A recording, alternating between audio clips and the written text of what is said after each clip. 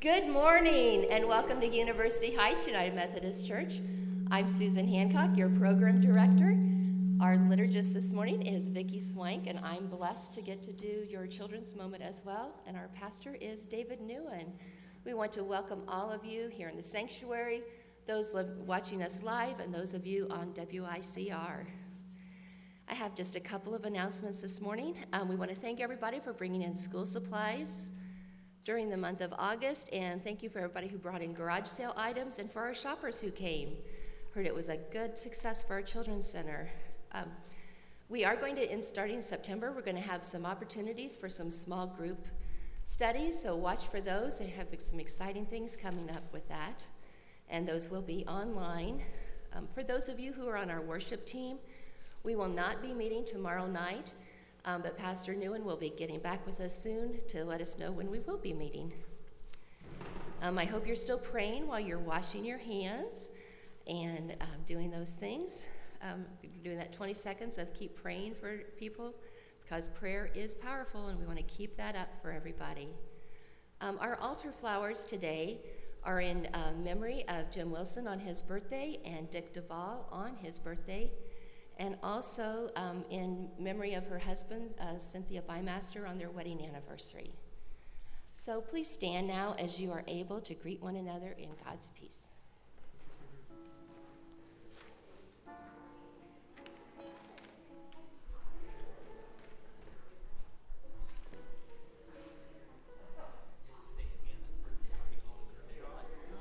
Like that, just like that? Yeah. Like, you could tell some of them wanted to draw it. Yeah. Some of them wanted to stay away. Some of the moms had said, don't touch anybody.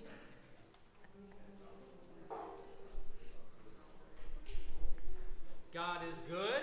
All the time. And all the time. God is very good. It is a blessing to be in this space over the radio waves and online with you this morning to worship. May we offer ourselves this moment, our faith to God as we prepare to worship. Lord God, this is your time. You've created it. You fill it with your Spirit. You move in the midst of this moment.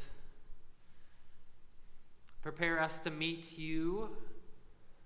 Prepare us to hear again your story of faithfulness. Prepare us by laying down all that distracts and hinders and picking up all that enlivens and renews. For you are gracious and you are kind, you are powerful and you are calling. And this is your moment. May we worship you in ways that glorify you.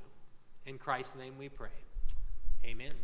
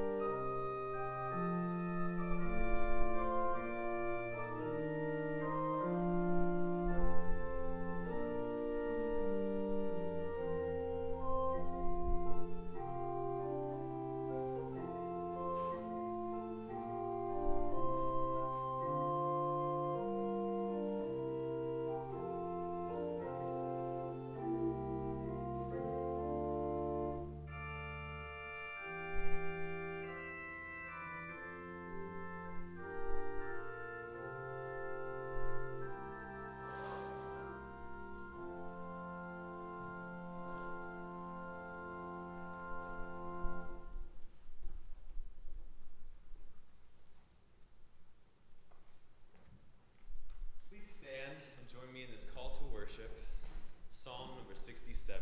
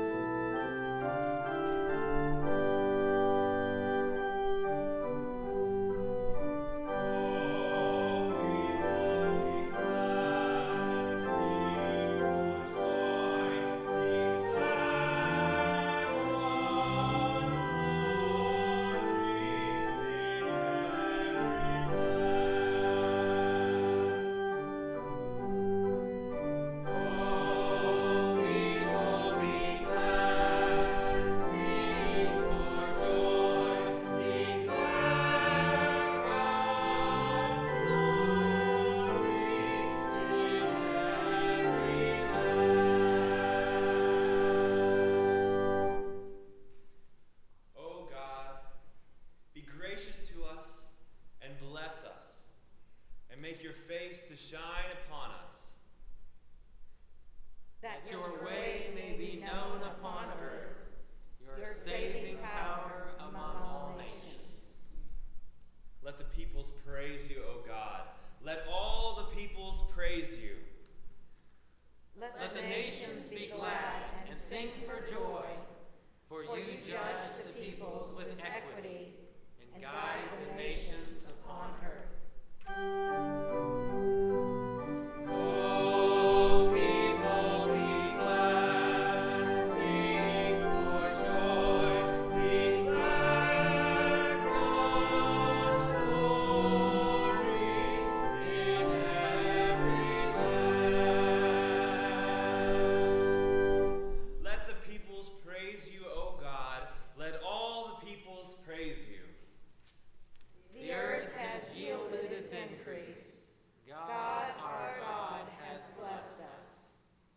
God has blessed us. Let all the ends of the earth fear God. Oh, people, be glad and sing for joy. Declare God's glory in every land.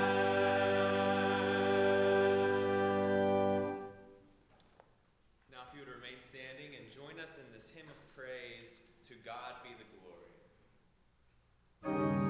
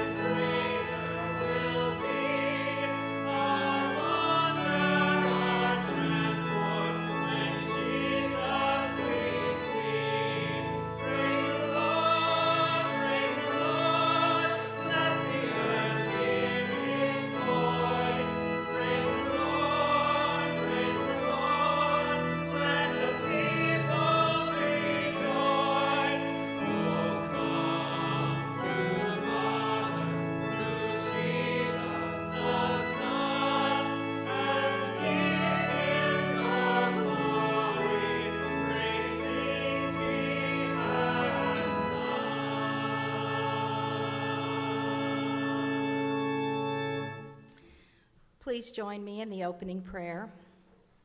Holy One, grand designer, lover of our souls, you claim us and name us. You tell us who we are. Outside voices may tempt us. Opposing forces wish to sway us towards actions that harm. When offense comes, we may try to answer our pain with revenge. Tell us again who we are in you. Heal our broken heart, restore our wounded spirit, and remind us that our identity is found in your grace and our commitment to your way. Amen. We'll now join together in the affirmation of faith.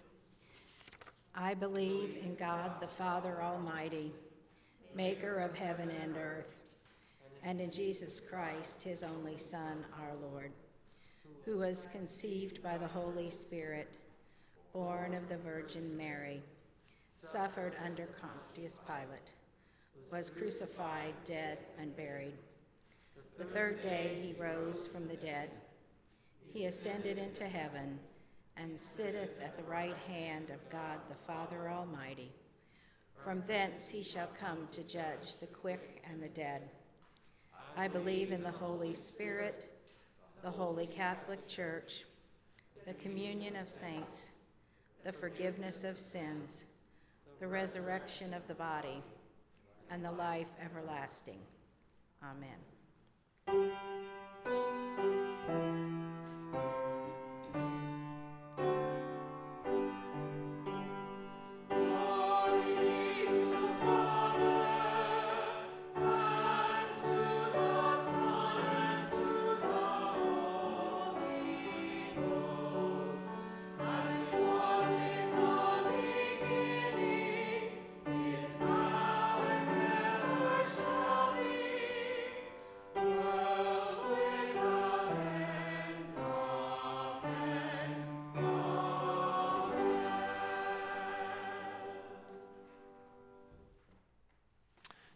You may be seated.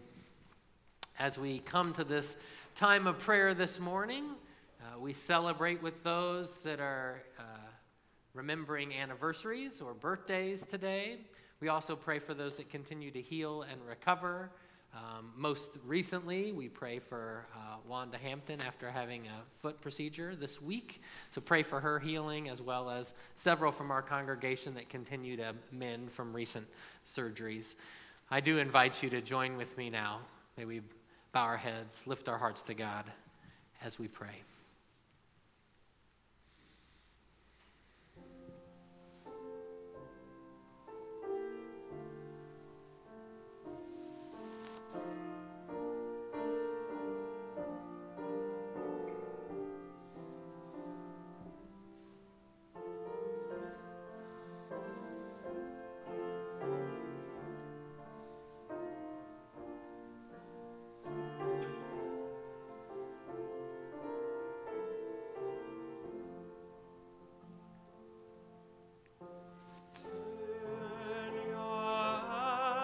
Upon Jesus,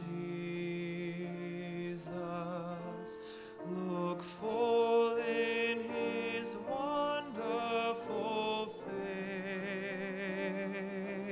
face, and the things of earth will grow strangely dim in the light of his glory and grace.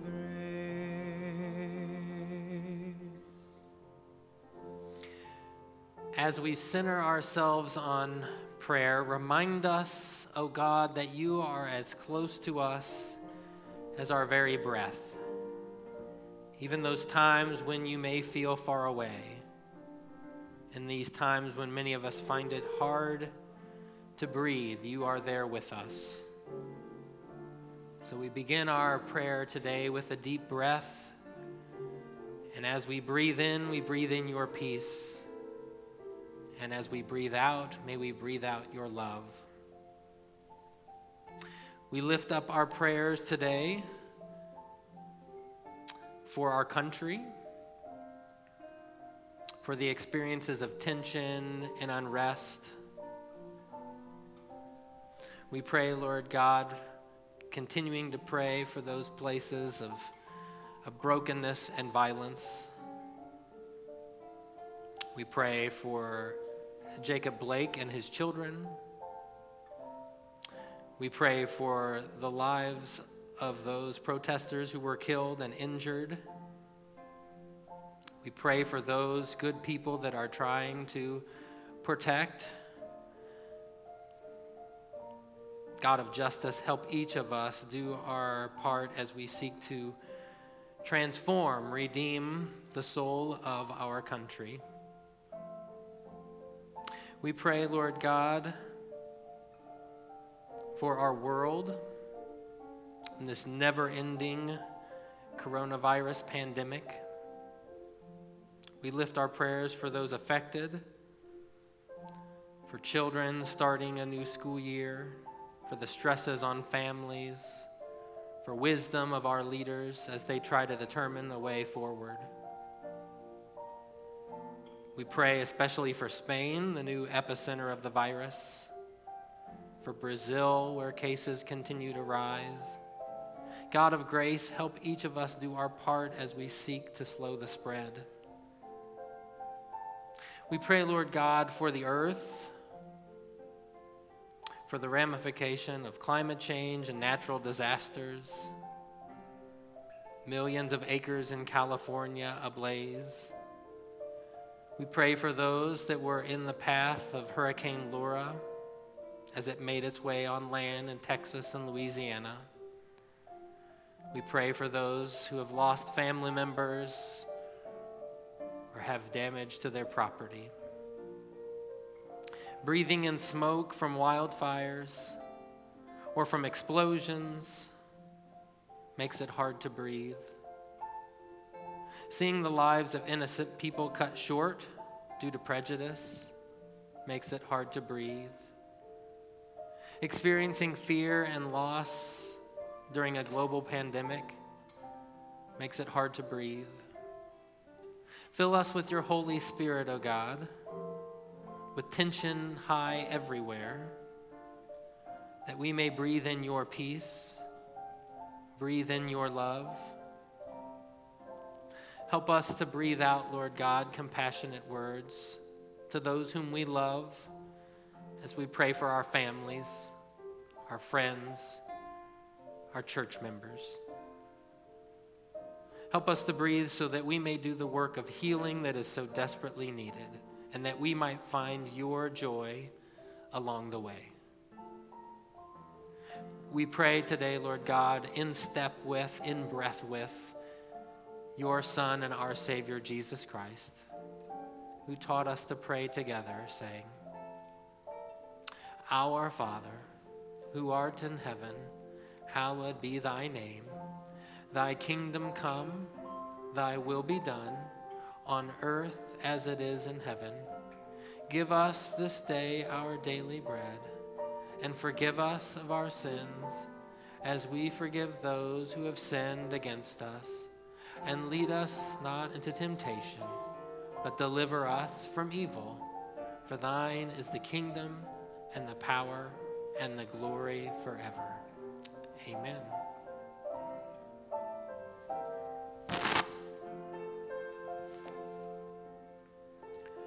Turn your eyes upon Jesus. Look full in his wonderful face,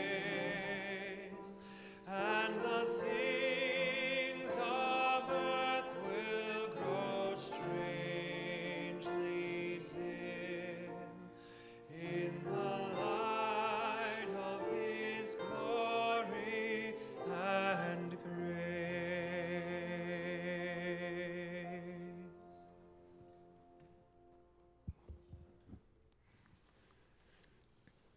Our Old Testament lesson this morning comes from the book of Isaiah, chapter 56, verses 1 and 6 through 8. Thus says the Lord, maintain justice, and do what is right. For soon my salvation will come, and my deliverance be revealed. And the foreigners who joined them to the Lord, to minister to him, to love the name of the Lord, and to be his servants, all who keep the Sabbath and do not profane it, and hold fast my covenant, these I will bring to my holy mountain, and make them joyful in my house of prayer. Their burnt offerings and their sacrifices will be accepted on my altar, for my house shall be called a house of prayer for all peoples. Thus says the Lord God, who gathers the outcasts of Israel. I will gather others to them besides those already gathered.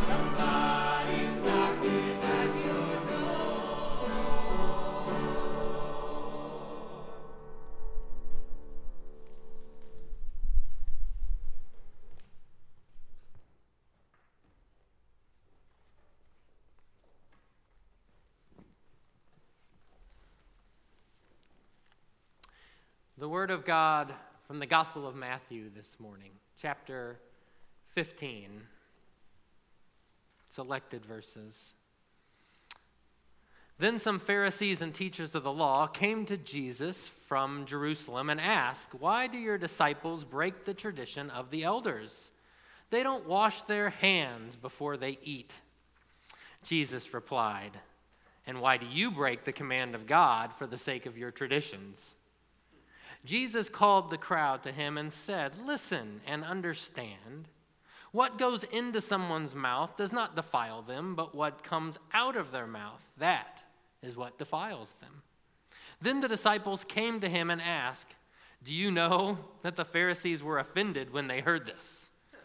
He replied, "Every plant that my heavenly Father has not planted will be pulled up by the roots. Leave them, they are blind guides. If the blind lead the blind, both will fall into a pit." Peter said, "Explain the parable to us." "Are you still so dull?" Jesus asked them. "Don't you see that whatever enters the mouth goes into the stomach and then out of the body? But the things that come out of a person's mouth come from the heart, and these defile them."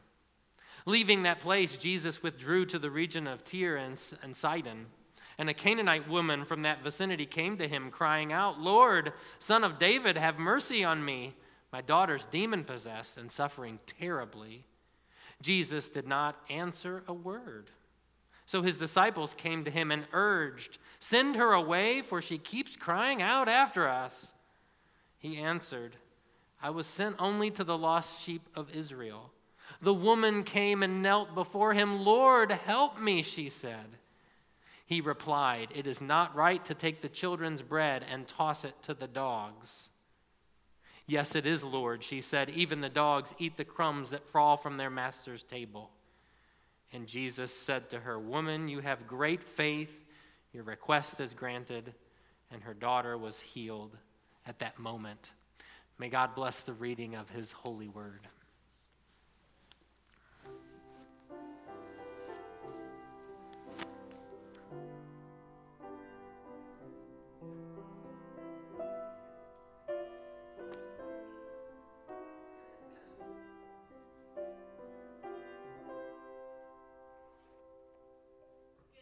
Everybody, have you ever had one of those weeks when you wondered what on earth is going on? Well, let me give you a couple of examples. I was at the grocery store this week and I saw my friend Millie Mae, and I don't know what she was thinking when she got dressed that morning. She would have looked better in a potato sack than what she had on. And then when I was driving home, somebody in our neighborhood had put the ugliest yard ornament up in their yard. I don't know what they were thinking either. And then, did you happen to catch our sermon last Sunday? It was absolutely wonderful. Now, I said 3 things. 2 of them were kind of mean and not very kind. And one of them was from my heart, and I really meant it. Well, I'm sure you probably heard someone along the way say, "Sticks and stones will break my bones, but words will never hurt me." I'm here to tell you that is not true. The words that we say to people and about people, if they're unkind, can really hurt. In our scripture today, it said that Jesus is concerned about what comes out of our mouths because it shows what comes from our heart. We need to remember what Jesus wants us to do and be kind and say kind things to everyone. And this is a perfect week for this scripture because September 1st starts on Tuesday, and September is Kindness Month, when every day our challenge is to do something kind for someone else. So please join me in this challenge, and what a wonderful month it will be. Let's pray. Dear God, you know every word we say and every thought we have in our heart. Help us to have those words and thoughts always be kind. Amen. And boys and girls, I hope you have a great week, and I miss you. And I have a special birthday wish. Tomorrow is Anna's birthday, so happy birthday, Anna. Have a good one.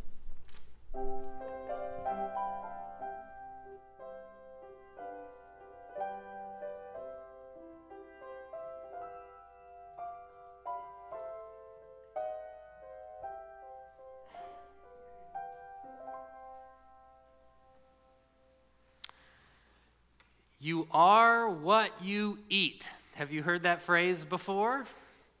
Nowadays, we figure it means if you eat healthy food, your body will be strong. If you eat junk food, your body will be dumb. You have 300 billion cells in your body depending on the fuel you give it, so reward it with good stuff, yes? Roald Dahl in Charlie and a Chocolate Factory helped me see this idea play out in humorous terms. Who doesn't remember Violet Beauregard, the third of 5 children to find one of the golden tickets and earn a trip to Willy Wonka's factory? Now, Violet is a relentless and competitive gum chewer, and so when she hears that Wonka has invented a gum that tastes like a 3-course meal, she has to try it. Of course, it hasn't been perfected yet, but she snatches a piece from him and starts chewing anyway. And as predicted, the dessert phase is defective, the blueberry pie, and she literally becomes what she eats, turning blue, inflating, and expanding into a giant blueberry. And the Oompa Loompas have to roll her away to dejuice her before she explodes. And it's because of her that I do not try new foods, because I would be very afraid if I turned into something. So that explains my story. The phrase, "you are what you eat," came from a French author who wrote, "Tell me what you eat, and I will tell you what you are." He was talking less about science and more about character. And that idea has been around for millennia. I found this very interesting. The ancient Aztecs would eat the brains of their rivals because they believed it gave them wisdom of their adversaries. People in India, some cultures, did not eat onion or garlic because they believed foods associated with strong odors led to aggressive and oppressive behaviors. The Nordic Vikings believed that drinking the blood of a bear or a wolf before battle would give you the ferocity of that animal. You don't have to go too far as Christians to see we follow this line of thinking. Every month we eat bread, we drink juice, the body and blood of Christ, believing we take in his character, his cause, the cost of his ministry. First century Judaism was similar. They had a belief about food and how you ate it, and it corresponded to rightness and relationship with God. Kashrut laws, describing what was kosher, were followed as a call to holiness. God said, "I am holy, be holy as I am holy." So the ability to distinguish between right and wrong, sacred and profane, good and evil was vital to their religion, and their diet helped them to learn this and live it out. Their diet created a boundary between themselves and others who might influence them wrongly. Rules on what you could and couldn't eat meant to inspire your faith, to trust in the Torah, to ingrain self-control against sin. And not only could bad foods contaminate you, but good foods could too if you had already touched bad stuff. So washing your hands, it wasn't about hygiene, alleviating germs. It was purifying yourself in case you had touched something unclean, like a corpse or forbidden foods or diseased persons or animals. Technically, the Old Testament didn't have a rule against washing or the need to wash your hand before every meal, but over time, ritual hand washing became something that just every pious Jew would do. If folks didn't wash their hands, then were they devout? Did they really love God? Kind of like if you don't carry the Bible on the top of your book stack, do you really honor God's word? If you don't listen to K-Love nonstop, do you really honor God's music? So why aren't Jesus' disciples washing their hands then? They're devout Jews, aren't they? Do they not love God? Don't they know they are what they eat? That's what the Pharisees were asking. Jesus, on the other hand, says they're all good. His teaching was so contrary to their purity laws that they were offended. They wanted some sense of revenge.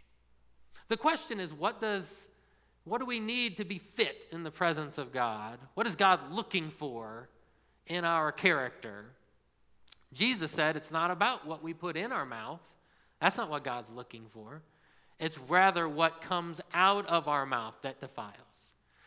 He uses some gross terminology to help us understand. He said, folks, yesterday's lunch is gone. You put it in your mouth, it passes through the digestive tract, and out it goes. Thank you, Sir John Harrington, for the flush potty. We appreciate that. The potty carries away the mistakes of what you put into your body yesterday, including, says Jesus, the spiritual mistakes of eating unclean things. There they go. But what comes out of your mouth, careless words, evil, lies, they continue to be harmful even after they're spewed. Our destructive words and our actions, they aren't formed by our diet either. They're formed by our heart. The heart was believed to be that inner consciousness, that place of discernment during Jesus' day. It helps us know what to follow. And so when our heart goes bad, well, it produces words like daggers that still have the power to defile and hurt long after they've been said. Those choices are not just simply washed down the sewer. Jesus doesn't disagree with holiness. He just wants to make a broader claim about what it means to be a citizen in the beloved community of God. We might be thinking about those things we individually take in that hurt, but he wants us to think more broadly about what we put out in building the kingdom of God. Or as Doc Hollingsworth once wrote, while most of the religious community was preoccupied with what would defile and hurt the body, Jesus was more concerned with what comes out of our bodies that can defile and hurt the world. It's rather shocking that the example of this playing out comes from a story at Jesus' expense. This is one of the most troubling stories for me and for followers of Jesus to understand. Jesus is traveling along the border of Gentile territory when he is confronted by a Canaanite woman who is shouting about her daughter who's spiritually unwell. The Canaanite woman represents every kind of barrier imaginable in Jesus' day. Different ethnicity, heritage, religion, gender, not to mention demon possession and shouting in public. So all of these things are taboo, forbid, otherness, sinful pollutants to holy people in Israelite faith. So how does Jesus respond to her? He's silent. He refuses to acknowledge her because he doesn't want that diet of sin coming into him, like all good Jews. When she pleads to him, Lord, help me, he refers to her as a dog, a familiar and yet painful insult of Canaanites from Israelite people. That slur has the same tone as if it were shouted in a high school hallway today, that female dog. It's offensive. We would expect Jesus to react differently. Sharon Ringe calls this a moment when Jesus is caught with his compassion down, called to confront some of his own prejudice. I wish I could explain away his words. Maybe by talking to her at all, he was breaking down a barrier. He did heal her after all. At the end of the story, he does heal the daughter and respond to her faith. But his words.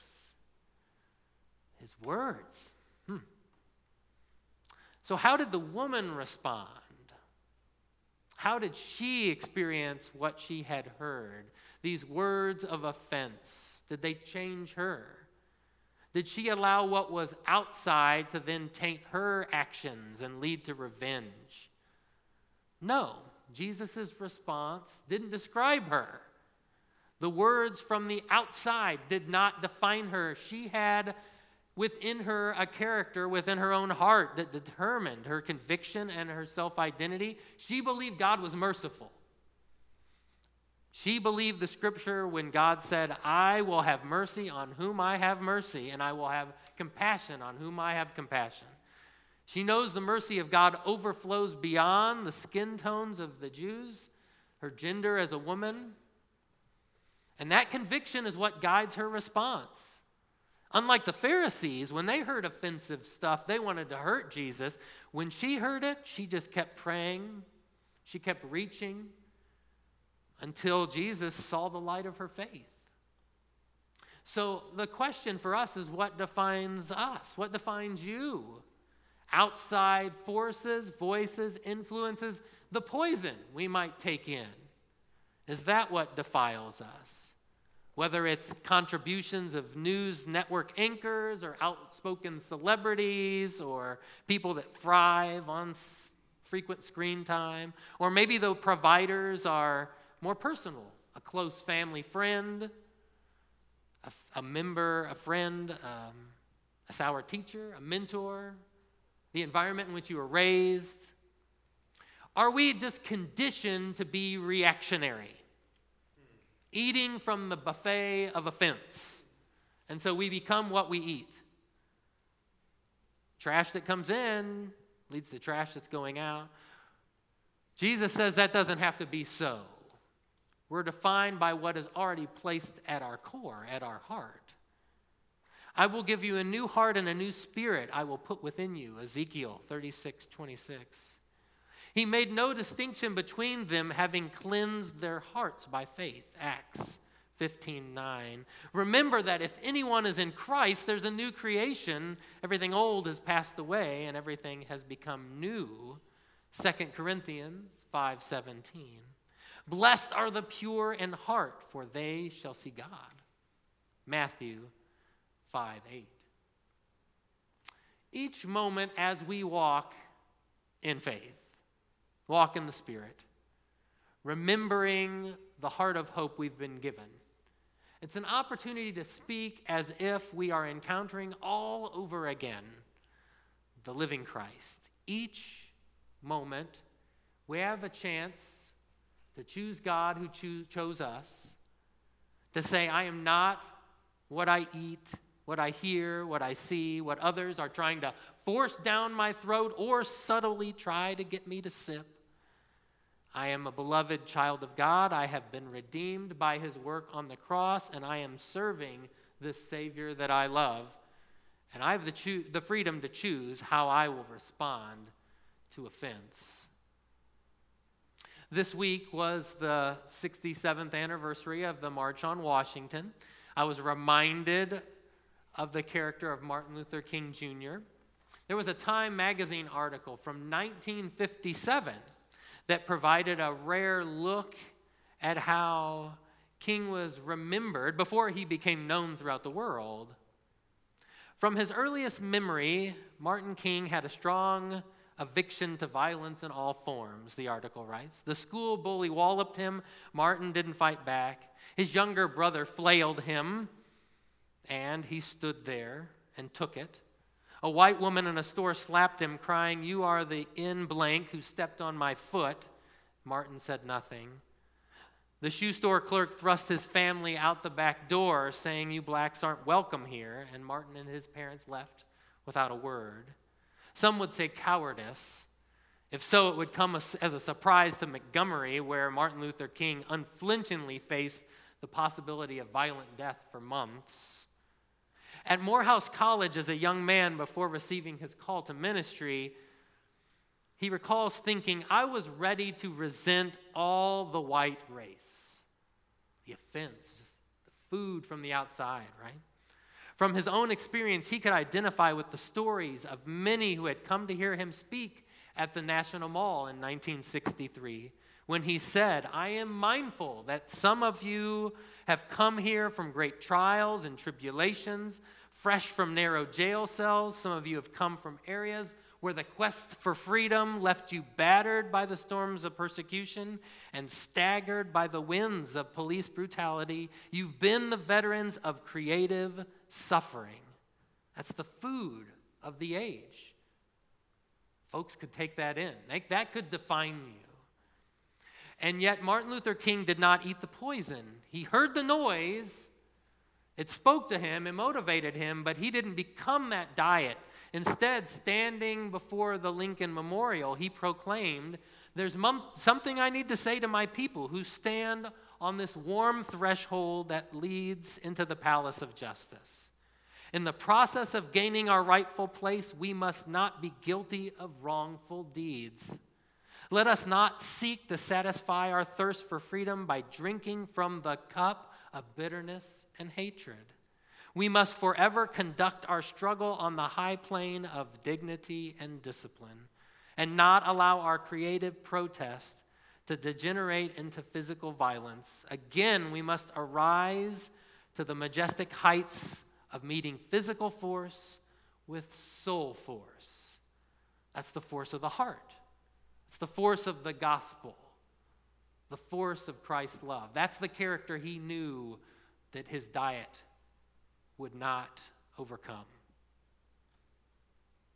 From the words of abuse, from belittling prejudice, soaking every situation, lies and fabrications, stripping his credibility, King was able to craft words that would heal, that would evoke change, that would ignite sacred journeys towards God's vision.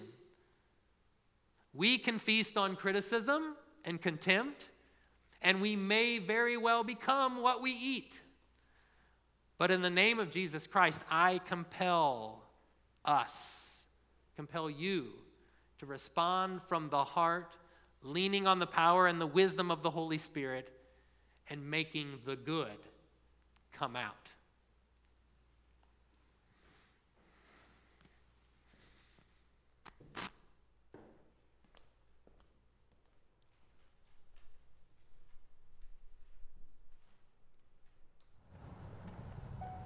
You know what, Pastor David? You're stupid.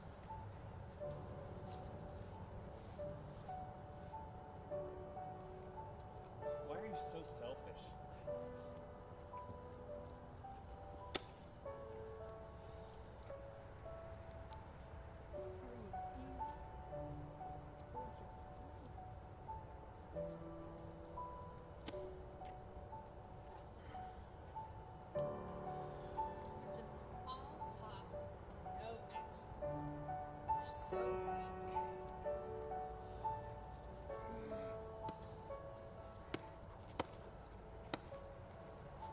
You're just a tad bit hateful.